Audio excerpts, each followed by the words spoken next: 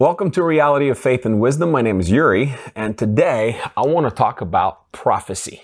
That's it, that word prophecy. I truly believe that a lot of people are confused when it comes to prophecy. I truly believe that people seeking and running after prophecy, a lot of Christians today are running from one prophetic word to another prophetic word, and never really have, I wouldn't say balance, but have rhythm in life when it comes to the Word of God and understanding the prophecy. Because I've been on two spectrum. I grew up as a Pentecostal. My dad was Assemblies of God preacher. But part of my family, or I would call them a Baptist, they believed more in the Word of God than running after one prophet or another prophet. And I actually grew up like that. I grew up in a culture of when you don't know something, well, you go to a prophet. He'll tell you. If you don't know something about the future, well, go pray with somebody in hopes that God's going to speak to you through a prophet. And a lot of that influence comes from the Old Testament, not the New Testament. And I want to talk about that. I want to just really show you today what Jesus said and what Jesus focused on in that area and how he wanted us to see. And Bible clearly says that we prophesy in part, that we know in part. Bible does not say that all the prophecies are yes and amen. They're all from the Word of God. No. As a matter of fact, Bible tells us to test all the prophecies, to put to test. What kind of test? Test with the Word of God. So when you hear any prophet prophesy, and first of all, you have to understand that we know in part. Let me read that verse to you. It is 1 Corinthians chapter 13, verse 9. It says, "Now our knowledge is partial and incomplete, and even the gift of prophecy reveals only part of the whole picture. But when the time of perfection comes, when Jesus will come back, these partial things will become useless." Now, and a lot of times when we hear prophecy, again, we need to understand that it's only a part of the picture. It's only maybe speaking about your season that you're going through in life. And number two, that we need to test every prophecy. But if we don't know the Word of God, how can we test the prophecy? Because even the Holy Spirit does not speak on His own behalf, Bible says, but Holy Spirit speaks everything that Jesus has spoken and everything that God that God already written and spoken. So He will bring things to remembrance, right? He will lead and He will speak on His behalf, Bible says. Now, God whispered to me a long time ago, and it's been ringing for many, many, many years. And from time to time, I come back to that. And I wrote that down so I can remember. And this is what God told me. He said, "There's so many things that I want to do with you, through you. There's so many dreams I have to accomplish in you, to help many people, but I need all of your heart and all of your soul and all of your mind." And I truly believe that's what it requires for God to lead you every single day, because God already has all the plans for you from beginning to the end. God has already all the future written for you. I believe God, and it's foreknowledge of God. He knows the beginning, He knows the end.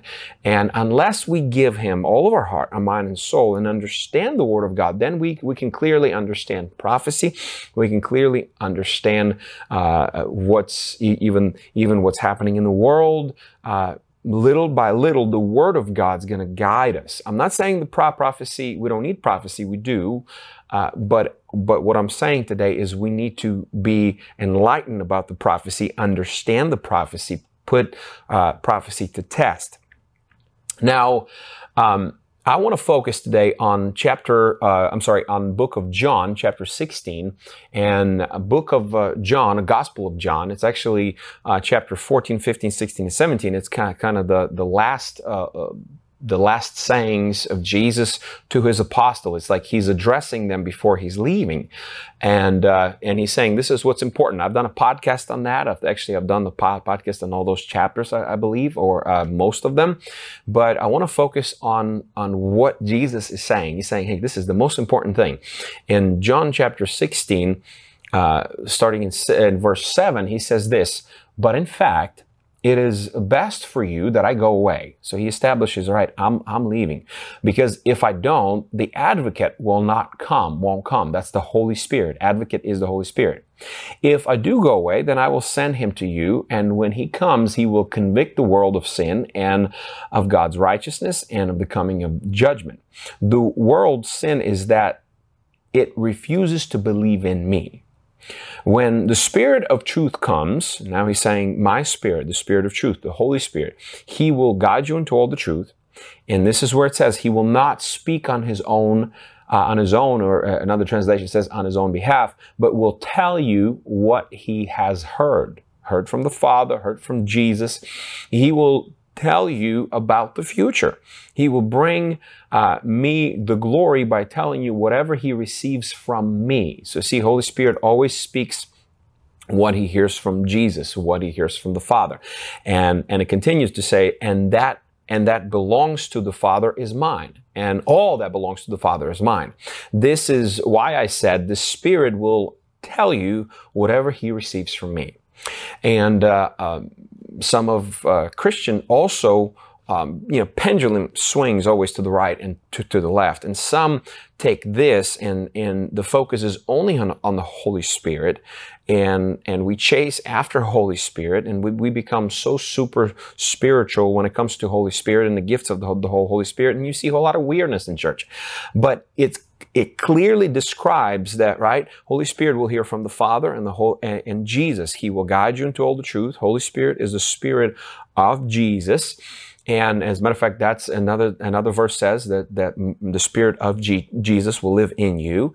And so it clearly shows that even when it comes to prayer, like little rabbit trail, but I want to say even when it comes to prayer, Jesus says, pray to the Father in my name, right? So we pray to the Father in Jesus' name, and we live, and the Holy Spirit lives in us. There's always that Trinity. It's always together. Now, if we stop here and says, well, Jesus said about the Holy Spirit, he's leaving, and then we will become crippled, just like many believers are today.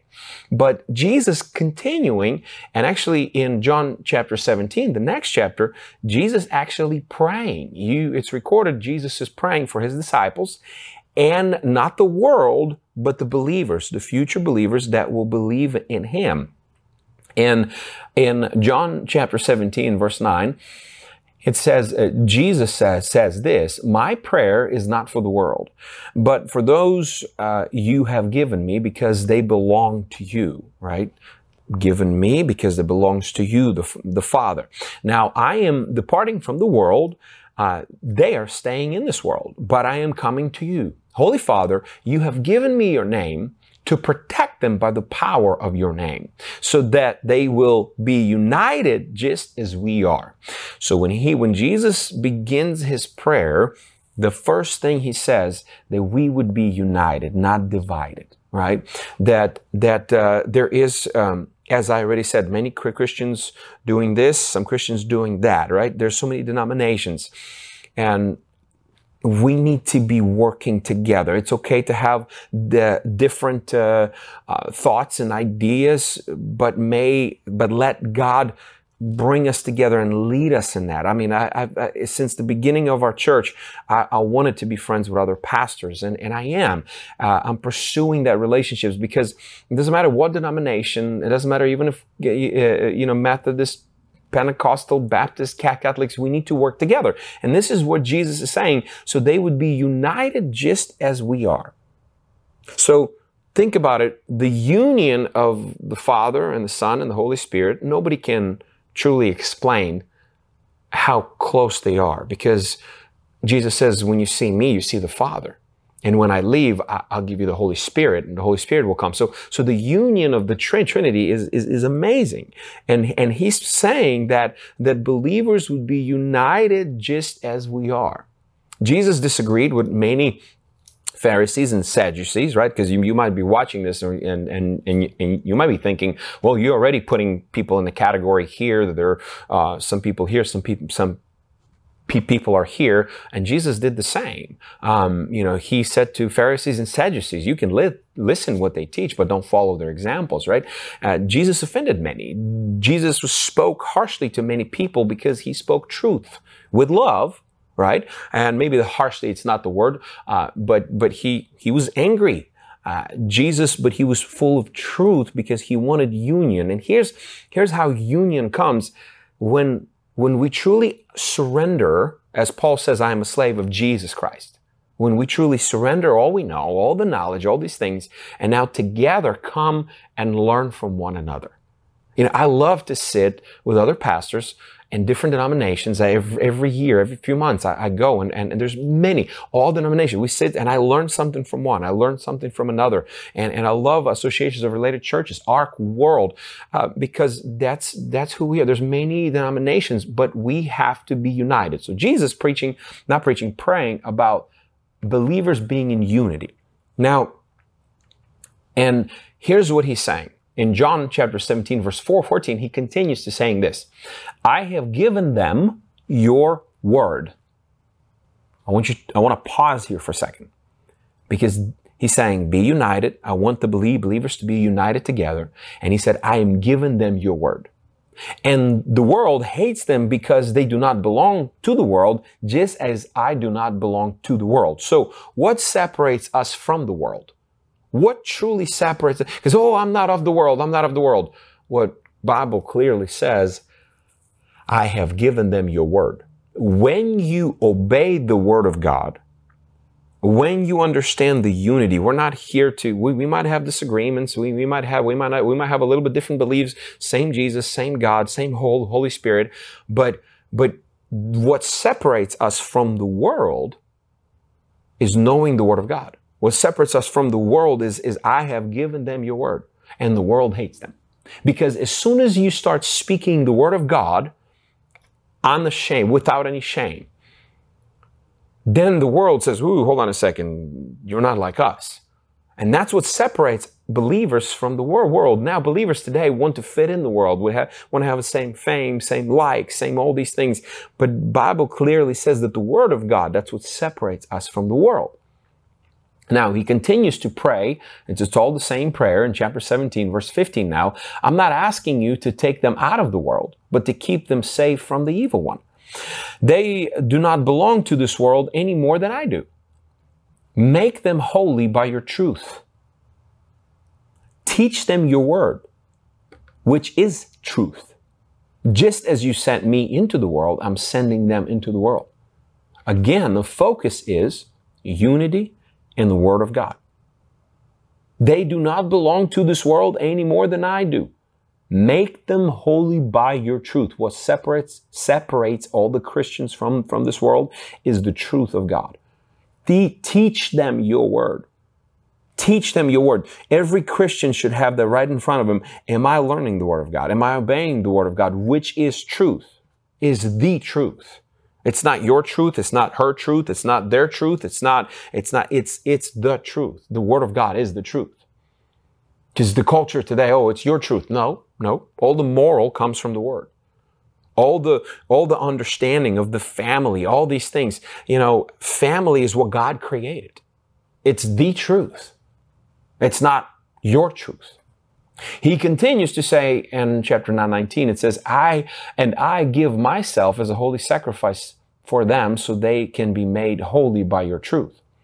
I am praying not only for these disciples, and here's when he clearly says, but also for all who will believe in me through their message.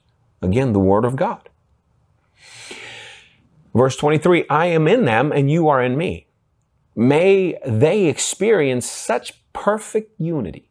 Again, unity, word of God. Such perfect unity that the world will know that you sent me and that you love them just as much as you love me. Again, what separates us from the world, again and again, is unity, being together with Christians and the Word of God. He continues in verse 26. He says this, I have revealed you to them. Father, to the believers, to the disciples. And I will continue to do so. So reveal, that's the revelation of the Word of God. That's the revelation of the Holy Spirit that's in the Word of God. That's revelation of what Father says, the Word of truth, the Word of God. I have revealed you to them, and I will continue to do so. We live by the revelation. Then your love for them will be in them, and I will be in them. So, three main things that we need to understand. And this is what Jesus has focused on.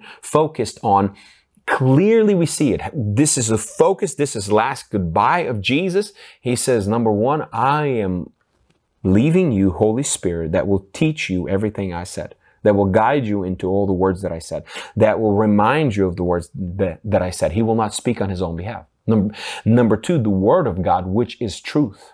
And in that Word of God, there's understanding, there's revelation, there's wisdom, there is application, how to live this life, how to be a father, how to be a businessman, and on and on and on and on. And number three, unity among believers. Jesus does not say here, I want all the people to run after the prophet, from one prophet to another prophet, from one revival to another revival. You know, this year, I've prayed for revival many times, and I'm still praying for the revival. But I finally understood that word from a different point of view a little bit. We can go and have a revival. We can call a meeting revival. We can run around and we can shout and we can scream and we can say, oh my gosh, Holy Spirit showed up and we have a great revival. But if people leave that place without understanding that we have to live by the Word of God, be in unity, and truly live by the Spirit of God, if they don't go after the Word of God, you will do revivals for the rest of your life. And nothing will happen. And that's exactly what I've seen in my life. I've seen super spiritual people that's so spiritual that the only thing comes out of their mouth is spirituality, but they don't know how to live life. They don't know how to live life in the basic things in this world. They don't know how to be a good steward. They don't know how to manage money. They don't know how to be a husband, wife. They don't know how to raise the kids. And that's all that's found in the Word. See, if we don't understand what Jesus said here, we will be running after prophet. We will be running after revelation. But God is saying, I want that Word to dwell in you. And when that Word dwells in you, the Holy Spirit will remind you. When you are living in unity with other believers, you'll be encouraged, you'll be uplifted, and I will reveal things to come. I will lead you. Holy Spirit wants you to be on the same, to have same gifts. You can ask for the gift of prophecy. You can operate in those gifts. I've operated many times, and it's not on my own want and desire today. It's what Holy Spirit wants. If you don't understand that, we'll be doing the same thing. We'll be beating against the wind, against the wall, and nothing will change in our lives. So as the believers, we need to know who Holy Spirit is. And that is the Spirit of Jesus. That is the character of Jesus. The Holy Spirit will show you the character of Jesus. We need to know the truth, and that is the Bible. That is the truth. And have unity, which is rooted in love. In 1 Thessalonians, I just want to give you that verse 20, do not despise prophecies, but test everything. Hold fast to what is good. I hear a lot of people when they hear thus saith the Lord, they cringe and they oh my gosh, God showed up here. No, God is living inside you. God is in you through the Holy Spirit. That's what's important. Don't live, and here's the thing. It's not in my notes, but I wanted to say this. You're not important. Just get that out of your, because I thought that way. I thought, man, God's going to have something for me. I know there was a moment in my life that I missed God. I didn't obey God. And God was stirring my heart, and I was reading the Word of God. I was seeking after the Word of God. I was praying, and God was saying, I want you to do this. And I'm like, I don't think it's for me. I don't think it's for me. I don't think it's for me. And I remember when God clearly said, listen, you don't have to do what I'm asking you. Somebody else will do what I'm asking. Somebody else will obey. But you might miss all the opportunity that I have for you. And so that's what I want for you. I don't want you to miss any opportunity in your life. I want you to, Bible's calling us to work hard, to go to work, to have rest, to have balance, rhythm, however you want it. But God wants to grow you through the Word of God, through the Spirit of God, and through the unity with other believers. May the Lord bless you and keep you. May the Lord make His face shine on you, be gracious to you, turn His face towards you, and give you His mighty peace. Until next time.